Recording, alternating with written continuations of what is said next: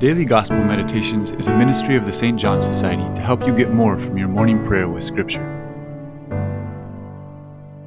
In today's Gospel, we hear these powerful words of Jesus.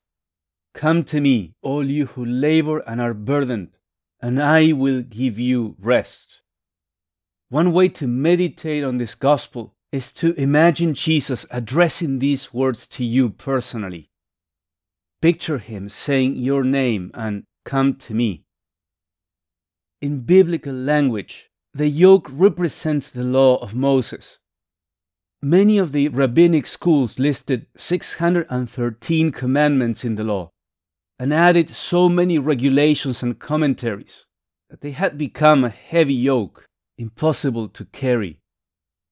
For many people today, the burden that is impossible to carry is that they are trying to please many different groups of people.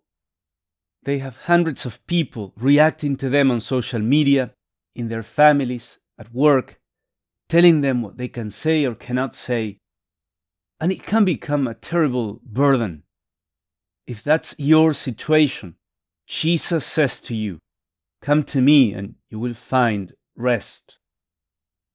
Jesus gives us rest by teaching us discernment, so that we can realize what is essential in the law and how the different demands of the law balance each other out.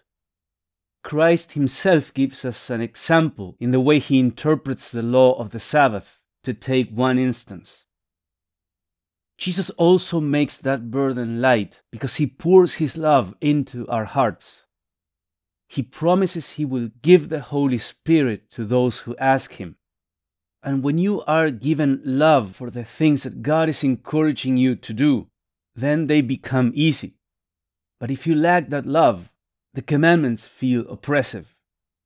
Some people may have been living in a moralistic, guilt-driven Christianity. Jesus doesn't want you to live that way. He wants you to receive that higher love that will make it easy for you to do what is good. There are other burdens we may carry aside from God's commandments. As I said, trying to please others, making sure your boss is happy with your performance, being accepted by others, or even reaching the expectations that you have set for yourself. We often place these huge burdens on us, and Jesus would say, don't carry unnecessary burdens. I have not asked you to carry them. Carry my yoke instead. So what's the burden you are carrying? To which of these burdens do the words of Jesus apply most clearly? Have you experienced that rest that Jesus promises when you take his yoke upon you?